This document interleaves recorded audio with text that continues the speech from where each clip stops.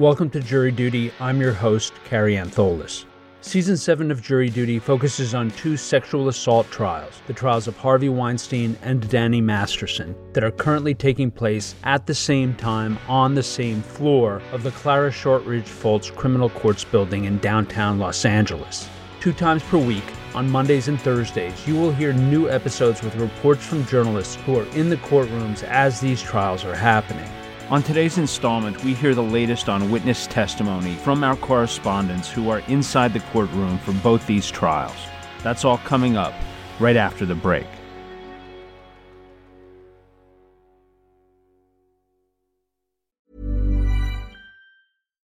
Millions of people have lost weight with personalized plans from Noom. Like Evan, who can't stand salads and still lost 50 pounds.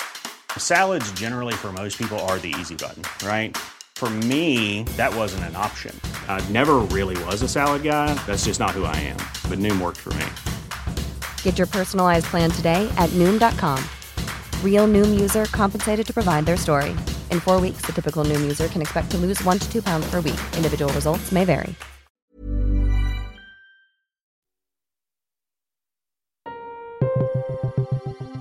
We begin today's installment with Brittany Bookbinder and her look at witness questioning in the Los Angeles trial of Danny Masterson. On the morning of Thursday, November 3rd, Detective Esther Reyes, whose married name is Esther Mayape, took the stand. For the purposes of clarity, I will refer to her as Detective Reyes in our coverage. Detective Reyes was the lead detective on the case against Danny Masterson starting in December of 2016. She was questioned on direct examination by Deputy DA Reinhold Mueller. Reyes first became involved in the case after Jane Doe 3, Masterson's ex-girlfriend, reported her assault to the Austin PD in Austin, Texas, where she was living at the time. Since it was a high-profile allegation, the case was turned over to the Special Assault Division within LAPD Robbery Homicide. Of the 3 victims in this case, Reyes spoke with Jane Doe 3 first, and could not remember whether she read Jane Doe 1's 2004 LAPD report before that interview.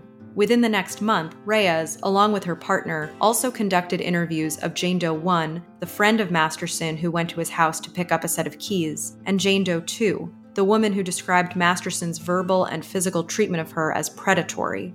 Mueller first questioned Reyes about the statements made by all of the Jane Does, starting with Jane Doe 3. Again, this is Masterson's ex-girlfriend. Reyes recalled that Jane Doe 3 told her about a pattern of abuse in her relationship with Masterson, indicating that Masterson would demand sex every day and physically abuse her and yell at her if she refused. When Mueller asked in what way Masterson had abused Jane Doe 3, Reyes recalled an incident in which Masterson lay on top of her in bed and forcibly had sex with her, presumably referring to the count of rape in this case. Reyes began to recount another incident, which has become known as the, quote, unconscious sodomy incident, but Mueller stopped her and asked about the abuse in a more general sense. Reyes described the hair-pulling, spitting, and verbal abuse that Jane Doe 3 described. Then, when Mueller asked about a particular incident that Jane Doe 3 reported, Reyes detailed the December 2001 unconscious sodomy incident, which, as the defense has stated repeatedly, is not a count in this case. Mueller then asked if Reyes knew about the nature of Jane Doe 3's relationship with Masterson before the abuse started. Reyes indicated that it wasn't in her report, and that it was probably in the recording of her interview. Often, during direct examination, Detective Reyes indicated that she didn't remember particular details and that they weren't captured in her report. Several times, Mueller offered to show her a transcript of her recorded interviews. At one point, he asked if Reyes had had a chance to listen to that recording, and she indicated that she had not. In the instances where particular details could be found in Reyes's written report, Reyes sometimes indicated that she had paraphrased what the victim had told her. Notably, she testified that Jane Doe 1, the friend of Masterson's who came to his house to pick up a set of keys, told Reyes that Masterson carried her to his bed, sexually assaulted her, strangled her, and at one time pointed a gun at her. Mueller asked if Jane Doe 1 said that Masterson pointed a gun at her. Reyes indicated that she was paraphrasing, but did remember that Jane Doe 1 said that when she reached into the nightstand, Masterson slammed her hand in the drawer, and that Masterson put the gun back into the nightstand. Toward the end of direct examination, Mueller asked Detective Reyes about the dedicated phone lines for pretext calls where victims can record their conversations with witnesses. Reyes testified that she set up those phone lines and that she instructed the victims to call Masterson and other witnesses on the recorded lines. Reyes also testified that, at another time, she instructed the victims not to be in touch with witnesses in order to protect the integrity of the case. Finally, Reyes indicated that all three Jane Does had been experiencing stalking and harassment. Defense attorney Philip Cohen started cross-examination, but was not able to finish questioning the detective as she had a scheduling conflict and had to leave early. Cohen asked Reyes about her preparation for giving testimony in this case. Reyes stated that the prosecution had not asked her to review the transcript of her interviews with Jane Does 1, 2, and 3, as prosecutors sometimes do. Cohen asked, "If you had reviewed the actual transcript, fair to say it would help take away from what we just observed about you having to guess, having to speculate what these women said?" Reyes responded yes. He then asked whether, on the instances where she did paraphrase or speculate on exact statements made by the victims, whether she was trying to be fair to both sides. She said yes, and further testified that she was trying to be fair to what the women had actually said. Regarding the instances where Reyes indicated she had paraphrased, Cohen showed her the transcript of her conversation with Jane Doe 1. Reyes confirmed that, in fact, she had not paraphrased. Rather, the transcript indicated that Jane Doe 1 had told her that Masterson pointed a gun at her during the incident. Cohen asked why she indicated that she was paraphrasing on direct. Reyes responded, quote, "I thought he meant about the whole incident in general," end quote. Cohen then moved on to a subject he foreshadowed in his opening statement, the idea of cross-contamination, meaning victims speaking with each other about the details of their allegations. Through a flurry of objections from the prosecution, Cohen managed to ask Reyes if cross-contamination had been a concern of hers and whether she had articulated that to the victims. Reyes said yes on both counts. She further testified that it would be problematic for the victims to share information with each other and the media. After lunch, Cohen asked Reyes about the report she received from Austin PD pertaining to Jane Doe 3. She indicated that the report included the December 2001 unconscious sodomy. He then returned to the idea of cross-contamination and the victims' cooperation in this case. Reyes testified that she was aware that all three Jane Does had spoken with each other before Reyes spoke to them in late 2016. Cohen asked whether Reyes had admonished the victims the following month about not having communication with each other or witnesses. Reyes had to look at the transcript. Cohen then asked what specifically Reyes had said to Jane Doe 1. Reyes stated that she told Jane Doe 1 that speaking to other victims would, quote, contaminate the case, end quote. Although Cohen's strategy seemed to be blaming the prosecution for Detective Reyes's confusing testimony, he also appeared to take shots at her investigation. He asked if Reyes had ever compared her interview notes to the summary of the interviews that the Jane Does had with Deputy DA Mueller. She said no. Before he could continue with this line of questioning, Detective Reyes had to leave. She is expected to return this week. On Thursday afternoon, the jury heard from two witnesses to whom Jane Doe 2 disclosed the 2003 incident shortly after it happened. First, Jordan Ladd, the best friend of Jane Doe 2, was questioned by Deputy DA Ariel Anson. Ladd first met Jane Doe 2 on the set of Never Been Kissed in 1998. By 2001, the two had become best friends. Ladd testified about a conversation she had with Jane Doe 2 in late 2003 following the incident with Masterson. She stated that, during their conversation, Jane Doe 2 appeared shaken. She said that Jane Doe 2 was, quote, nervous to tell me. She said that she had sex with Danny, that she kept saying no, and I don't want to do this, and please stop, over and over again, end quote. She recalled that Jane Doe 2 mentioned that Masterson had provided her with a drink, and couldn't recall whether Jane Doe 2 said she drank it. Ladd testified that, between 2014 and 2017, she and Jane Doe 2 did not speak. Then, in 2017, when Ladd saw a headline about Masterson, she reached out to Jane Doe 2 via text, indicating that she remembered their conversation. At that time, Jane Doe 2 did not remember that she had told Ladd about the incident. Following that text exchange, Ladd reached out to the LAPD via email. She recalled that she did not hear back promptly, and she testified that she made a number of attempts to speak with law enforcement. Finally, Ladd indicated that she and Jane Doe 2 had a falling out in 2019 and haven't spoken since. She testified that she has not spoken about the facts of the case with Jane Doe 2. Curiously, Anson did not ask Ladd why she was testifying, given the fact that the two are no longer friends. On cross-examination, Cohen showed Ladd the email she sent to the LAPD in 2017, noting that it was sent directly to Detective Reyes. He asked whether Jane Doe 2 provided Reyes's email. Ladd responded, quote, it's possible, end quote. Regarding the delay in hearing back from the LAPD, Cohen asked if Ladd had given a statement shortly after that email. She couldn't remember. He showed her a transcript indicating that her report was given 3 days after the email was sent. He then asked about some of the details that Jane Doe 2 had provided during her testimony. For the most part, Ladd testified that Jane Doe 2 had not told her the details of the alleged assault. On redirect, Anson was able to elicit from Ladd that her 2003 conversation with Jane Doe 2 lasted only about 3 minutes. Ladd testified that Jane Doe 2 told her that Masterson had penetrated her and that she did not want him to do so, but he kept going. She further testified that she believed Jane Doe 2's concern about Masterson wearing a condom was not the main concern, but rather, quote, an afterthought, end quote.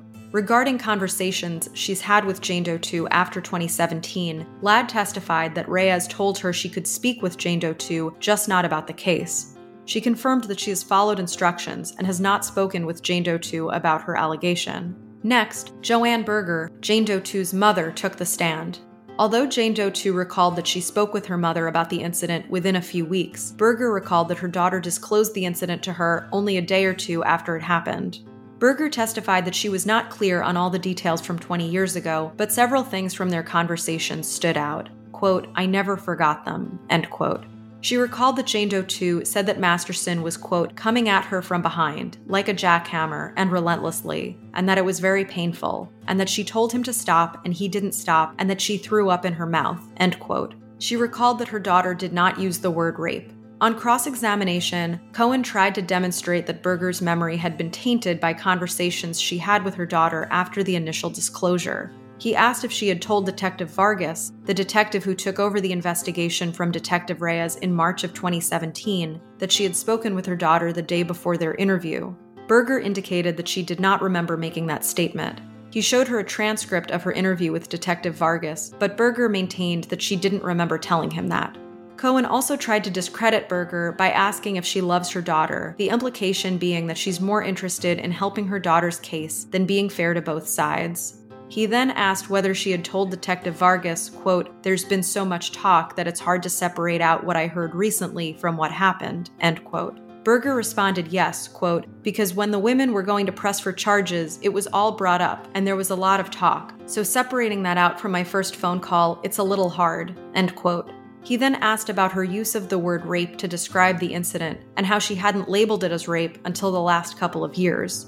Berger indicated that she wanted to explain her reasoning for making that statement, but Cohen forged ahead, asking her about an email she sent to prosecutors about, quote, some new things, end quote, that she just remembered today. She said she sent the email in the last few days. He asked when Jane Doe 2 testified, and she responded yesterday, the implication being that Berger had spoken with her daughter about her testimony.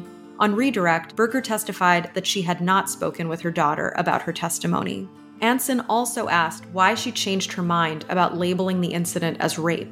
Berger explained, quote, that's because I had a fairly old-fashioned idea about rape. I thought it was when someone held a gun to your head or a knife to your throat, and if you didn't cooperate, you were literally going to die. I realized later that that's not necessarily what constitutes rape, and that it's about consent. But in those days, I didn't know that. That's why I didn't have the idea it was rape. There were no weapons involved and no extreme violence, and I mean extreme, and that's why I didn't question it, end quote. With that, Berger was dismissed. In our next episode, we'll cover the return of Detective Reyes to the stand, as well as testimony from a witness who asserts that both Jane Doe 2 and Jane Doe 3 told her of their alleged assaults by Masterson.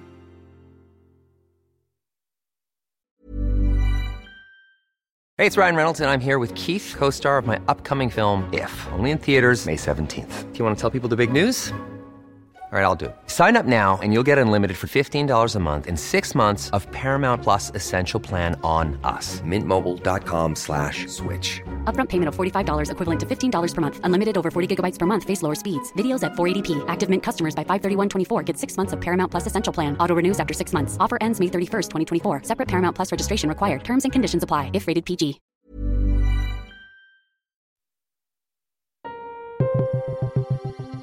And now, with her review of recent witness testimony in the LA trial of Harvey Weinstein, here is Molly Miller. Last week, we covered the emotional, direct examination of Jane Doe 3, the celebrity masseuse who alleges Weinstein sexually assaulted her in 2010. We previously heard from Jane Doe 1, the Italian model and talk show host who alleges that Weinstein sexually assaulted her during the LA Italia Film Festival. In our next episode, we will hear testimony from Jane Doe 2, a model and aspiring screenwriter who alleges that Weinstein sexually assaulted her after a business meeting. Today, we pick back up with Jane Doe 3 on cross-examination by defense counsel Mark Werksman.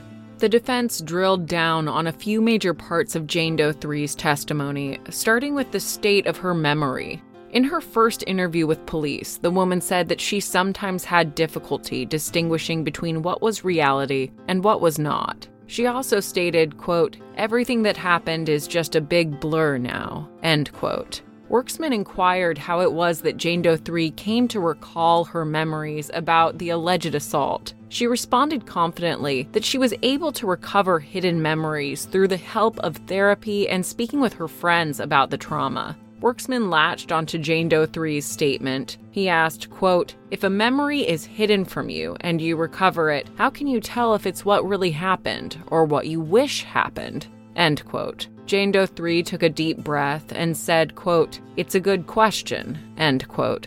She said she was uncertain how to answer it.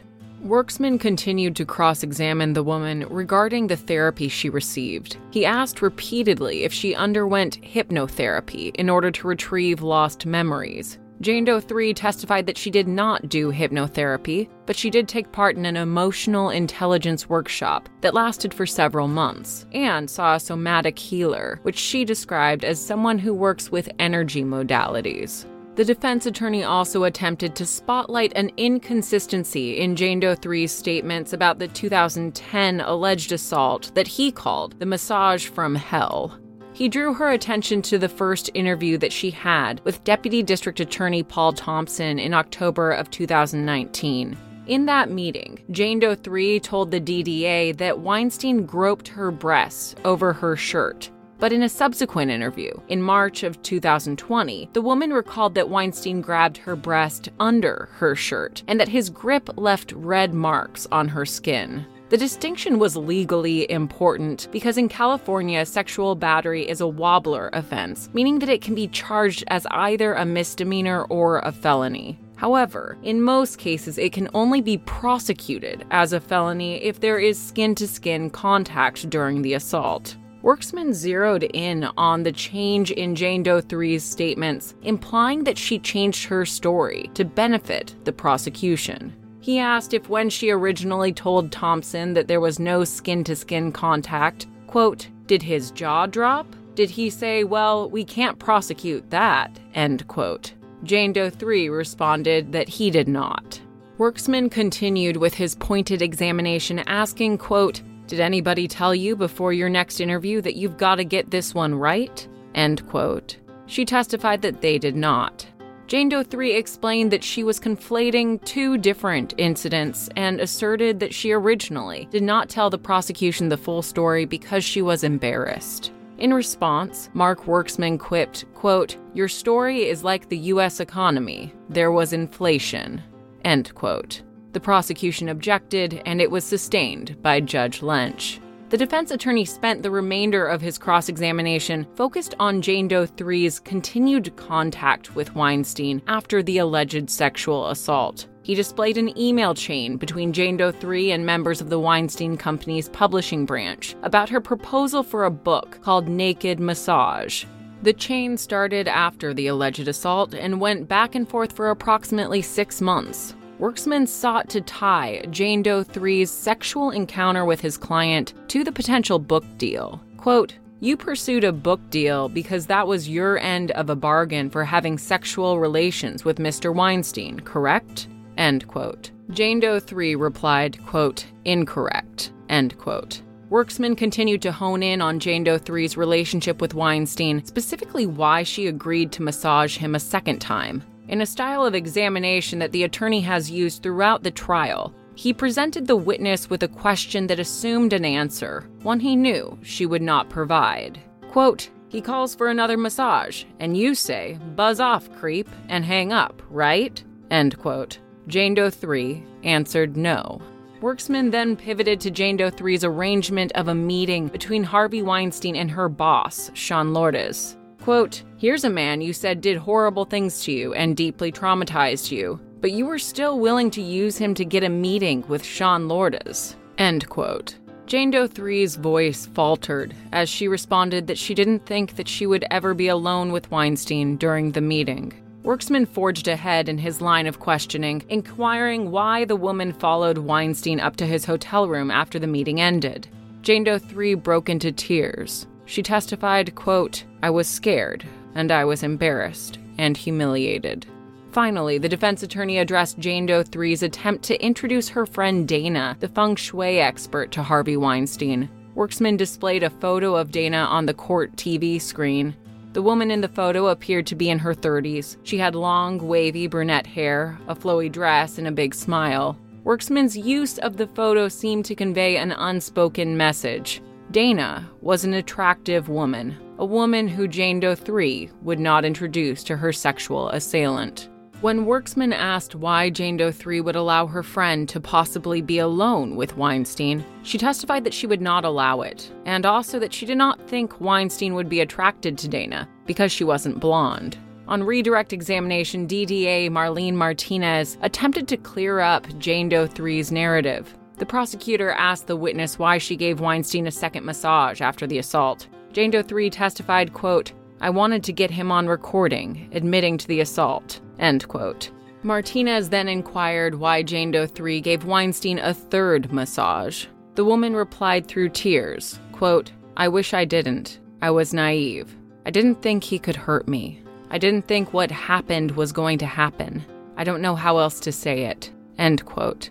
At the end of Jane Doe 3's examination, she wiped her eyes and quietly left the courtroom. Later in the afternoon, the prosecution called Liz Pears to the stand. Pears was Harvey Weinstein's executive assistant from 2011 to 2013. The witness testified briefly about how emails were dictated at the Weinstein Company and the hierarchy of the office. Following Pears, the prosecution called Bonnie Hung to the stand, who was Weinstein's assistant from 2003 to 2004. Hung featured prominently in Ashley M's testimony, the woman who accused Weinstein of sexually assaulting her in Puerto Rico during the filming of Dirty Dancing Havana Nights. Ashley M. testified that Bonnie Hung encouraged her to get in a car with herself and Weinstein, saying, quote, "Don't worry, I'll be with you the whole time. We're just going to talk about future projects," end quote. When Bonnie Hung identified Weinstein in the courtroom, he gave her a small nod. She testified that she did not recall the hotel where the producer stayed in Puerto Rico. And when prosecutors displayed a series of hotels on the court TV screen, she still could not pick it out of the lineup. Hung told the jury that all she remembered about the trip was the ballroom movie set, the drive to the hotel, and the cast dinner. All other details were unclear to the witness, including whether or not she stayed overnight in Puerto Rico. DDA Marlene Martinez displayed a picture of Ashley M. and asked if Hung recognized her. Hung testified that she did recognize the woman, but only because of the trial coverage. She stated that she did not personally remember Ashley M. DDA Marlene Martinez tried once more to elicit information from Hung. Quote, "It's possible you did meet this woman in Puerto Rico?" End quote. Hung responded, quote, "It's possible," end quote. Martinez continued, quote, "Possible she was in the car with you?" End quote. The witness said once again, quote, "It's possible," end quote. There was no cross-examination from the defense. Hung was dismissed and quickly strode out of the courtroom. Afterwards, the prosecution called Jane Doe 2 to the stand, a model and aspiring screenwriter who claims that Weinstein sexually assaulted her after a business meeting. Jane Doe 2 is represented by Gloria Allred and testified previously in Weinstein's New York trial. We'll cover her testimony in our next episode. Okay, joining me now for a discussion of their trial reports are jury duty correspondents Molly Miller and Brittany Bookbinder. Molly, Brittany, welcome back. Nice to be back, Carrie. Hi, Carrie. Brittany, let's start with you. Detective Reyes seems to be a more complicated witness than one would expect of the lead investigator in a triple sexual assault trial. Can you give us a bit of insight into the tone and tenor of the prosecution and the defense questioning of this witness? Absolutely. There was a lot of anticipation in Detective Reyes taking the stand, partially because, as the original lead detective on the case, she is presumably the person best situated to confirm or deny statements that the victims in this case have made. And as well, the defense used statements that Reyes had made to the victims in his opening argument. You know, originally the defense in this case, and I'm talking about when Masterson's team included Tom Mesereau during preliminary hearings, the defense's argument had much more to do with arguing that the alleged victims were scornful about the Church of Scientology and blaming Danny Masterson for that. But Cohen's argument has much more to do with whether the incidents were consensual and in some cases whether they even happened. And Reyes' statements about warning them not to talk to each other and the idea of cross-contamination is an important part of his case. So I think for both sides, there was a lot riding on her testimony. And Detective Reyes comes in and she was barely able to answer a question on direct examination. In the majority of cases, there was this very predictable pattern. She would say that she didn't remember, and then Mueller tried to refresh her memory either with her report, which she brought and had reviewed, or with a transcript from an interview that she had conducted but had not reviewed. And she looked unprepared as a result. She definitely seemed to be guessing at times. And then Cohen gets up and essentially lays the blame for her testimony at the feet of the prosecution, insinuating that maybe they wanted her to look unprepared. Now, he asked if prosecutors always share a transcript in advance when she testifies in court, and she said not always, but it was her investigation, and it's not unreasonable to think that she's more likely going to lean toward favoring the prosecution. But it was interesting that they were not necessarily presenting her as a competent investigator. Not quite to the extent that they portrayed Officer Schlegel, but this was not a witness where the prosecution was lobbing softballs. And also, didn't we hear from Jane Doe number 2 that part of the reason that she and other alleged victims began to discuss their accusations was because they were losing confidence in Detective Reyes and her investigation?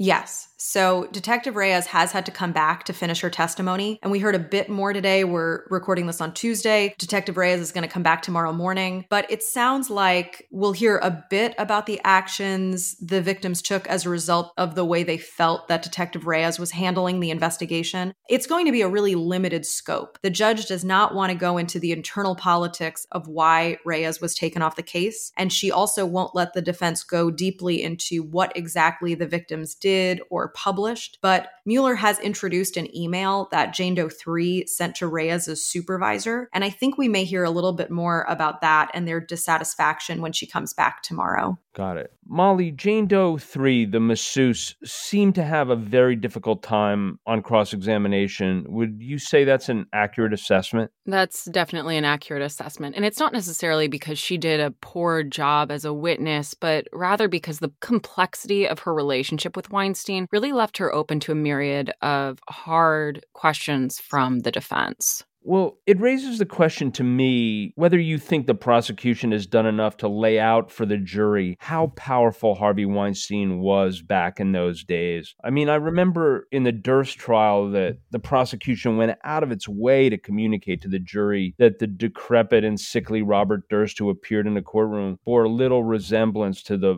vibrant and strong younger man, a scion of a real estate empire who killed his wife and later Susan Berman and Morris Black. Do you think that the prosecution should be doing more to remind the jury or inform the jury of how mighty Harvey was at the height of his power and, thereby helping explain why these women might believe that they never stood a chance of getting their stories heard? This is a really great question, and I'm glad you asked it. So in this case, Harvey Weinstein's power is a double-edged sword. So on the one hand, the prosecution can point to his power in the industry as a reason why these women didn't initially come forward. They didn't come forward out of fear that no one would believe them, or if somebody did believe them, that they might face retaliation. So they might be blacklisted in Hollywood or even physically threatened. But on the other hand, hand, the defense is always poised to argue that Weinstein's power is actually what attracted these women to him in the first place. So with Jane Doe's 1 and 2, they're arguing that they made up these allegations against Weinstein because he was the epicenter of the Me Too movement, and they wanted the attention that came with being an accuser to this very powerful man. And with the other Jane Does, the defense is arguing that the women had a transactional relationship with Weinstein in which they had consensual sex with him in order to gain access to all of his power. So the more power that Weinstein has, the more the defense can argue, wow, what an attractive man this was to be around. These women would have loved to have the opportunity to be with him, to be invited to movie premieres, and to gain Weinstein's contacts in the industry. So I think it's a bit of a tough needle to thread for the prosecution here. But the one thing that vividly reminds me of Durst is that Harvey Weinstein right now is not Harvey Weinstein of 2013. He is thinner. He is gaunt. His color is a bit pasty. He just generally looks unwell. Not as unwell as Durst. I think that's hard to top. The prosecution has been meticulous about having each of the witnesses clarify that at the time that they were allegedly assaulted, Harvey Weinstein was healthier and he was heavier. He was about 250 to 300 pounds. So he was physically imposing. And in many cases, that is a factor these women have cited in why they struggled to escape him when they were assaulted. Fascinating. Brittany, what was your sense of the impact on the jury of the testimony of Jordan Ladd and Joanne Berger? Yeah, I thought Jordan Ladd was great. She was in and out, and she basically did what she came there to do. She spoke with Jane Doe 2 shortly after the incident, and she corroborated her testimony. Now, when Jane Doe 2 testified, she started to say that Jordan Ladd's reaction to her disclosure was different than the other people she talked to because Jordan Ladd wasn't a Scientologist. And unfortunately, we didn't hear much more about that or why that was significant. But essentially, I think she made an already credible witness seem all the more credible. Plus, they're not even friends anymore, so it's not like she was just trying to help out a friend. I think when Cohen asked if she could corroborate specific details and she said that Jane Doe 2 never mentioned those things, that briefly seemed like a win for the defense. But then on redirect, she explained that it was a very short conversation and she didn't really go into details. But what was said supported what Jane Doe 2 had testified to. I think Joanne Berger, on the other hand, came across a bit more like she was trying to help her daughter's case, which of course is very understandable. She said that a lot of the peripheral details were cloudy, but that she remembered certain specific things. And those things were things that Jane Doe 2 had definitely mentioned in her testimony. But as cross-examination went on, I got the sense that she was there really to support her daughter's testimony. Well, I was particularly struck by her explanation of why she had difficulty understanding what happened to her daughter as rape. How did all of that land in the courtroom? Right. I mean, I think it sounds surprising because today we hear that and it does sound so antiquated, but she's not the first person to say that. Jane Doe 2 said something similar as to why she initially didn't label it as rape. And I think in her explanation, it did make sense. You know, she's a little bit older, and it's possible that because she came of age at a time when the public understanding of what constitutes rape is quite different than what it is now, that could account for her change of opinion. Also, I mean, and this is something that was not explored, but she had been involved in Scientology. And Jane Doe 2 spoke a lot about how she had certain problems, you know, with anxiety, wanted to take medication for that. And that was something that her mother absolutely would not allow. And it really sounded like the reason for that is because Scientology does not allow that. And so it wasn't explored, but I think that there's an inference that part of the reason might have had to do with her views based in Scientology. Got it. Molly, what were your impressions of the testimonies of the assistants, Liz Perez and Bonnie Hung? How did they serve the prosecution's case, and do you think they were effective witnesses? So honestly, I think that everyone was a bit baffled by the prosecution's choice to fly in these assistants from New York for what ended up being some rather empty testimony. You know, we heard Weinstein's former assistants are going to testify, and all the reporters got pretty excited about that. And really, they gave very little details. I do know that the prosecution intended to ask Liz Perez about a jacket that Weinstein allegedly left at the Mr. C hotel after he allegedly raped Jane Doe 1, but Judge Lynch did not let them examine on that subject. So I think that may be why we were left with a rather vacuous set of questions, and we were all rather puzzled about why she was up there. Bonnie Hung was a mystery. So she was the assistant to Harvey Weinstein when he allegedly sexually assaulted Ashley M. in Puerto Rico when she was filming Dirty Dancing Havana Nights. And Bonnie Hung allegedly had this role where she essentially escorted Ashley M. up to the hotel room with Weinstein. And so we were all expecting, we being the reporters in the gallery, were expecting to hear some testimony about Bonnie Hung meeting Ashley M. at the very least, but she said she had no memory of the woman. She recognized her from the trial coverage, but she had no memory of her whatsoever. So it was very perplexing as to why the prosecution brought her in, other than perhaps they were trying to bring her in before the defense, but it raised more questions than it answered. Wow. Well, before we finish, is there anything else either of you would like to catch us up on? What should we be looking out for in the days ahead? Brittany, let's start with you. Absolutely. So yesterday, when the jury was out and the attorneys went over motions, Judge Olmedo ruled that Jane Doe 4 can testify. She is not part of the charges in this case, but she is allowed to testify about one of her incidents with Masterson, and those are likely coming up sometime this week. Molly, anything on Weinstein? Yes, so we have Mel Gibson coming to testify at some point in time as a fresh complaint witness for Jane Doe 3. We have no idea when it's going to happen. We also have no idea when Jennifer Seibel Newsome, Jane Doe 4, is going to testify, but we know it is going to happen. We also have yet to find out if the prosecution is going to drop the charges affiliated with Jane Doe 5, who has not been brought up by the prosecution yet in this trial. So we'll be looking for that. The defense keeps pressuring the judge to make the prosecution make that determination, but we have not seen a final ruling on that matter. Well, Brittany, Molly, thanks as always for your insights. And we, of course, look forward to your next round of reports. Have a great week. You too, Carrie. Thanks, Carrie.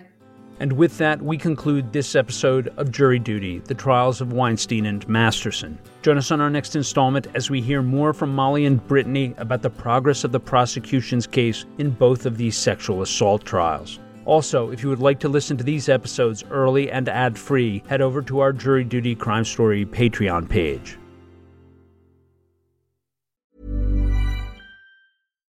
Why don't more infant formula companies use organic, grass-fed whole milk instead of skim?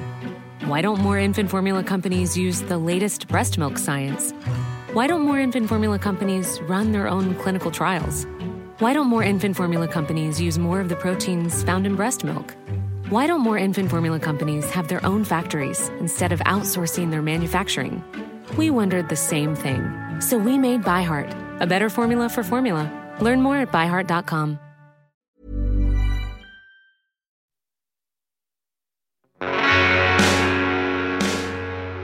You can find more information about these trials on our Jury Duty Crime Story Patreon page or at crimestory.com.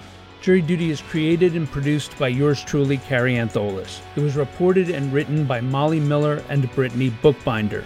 It was co-produced and edited by Chris Tarracone. Music for this episode was provided by Strike Audio. Thank you for joining us, and we hope you will come back for the next episode of Jury Duty, the trials of Weinstein and Masterson.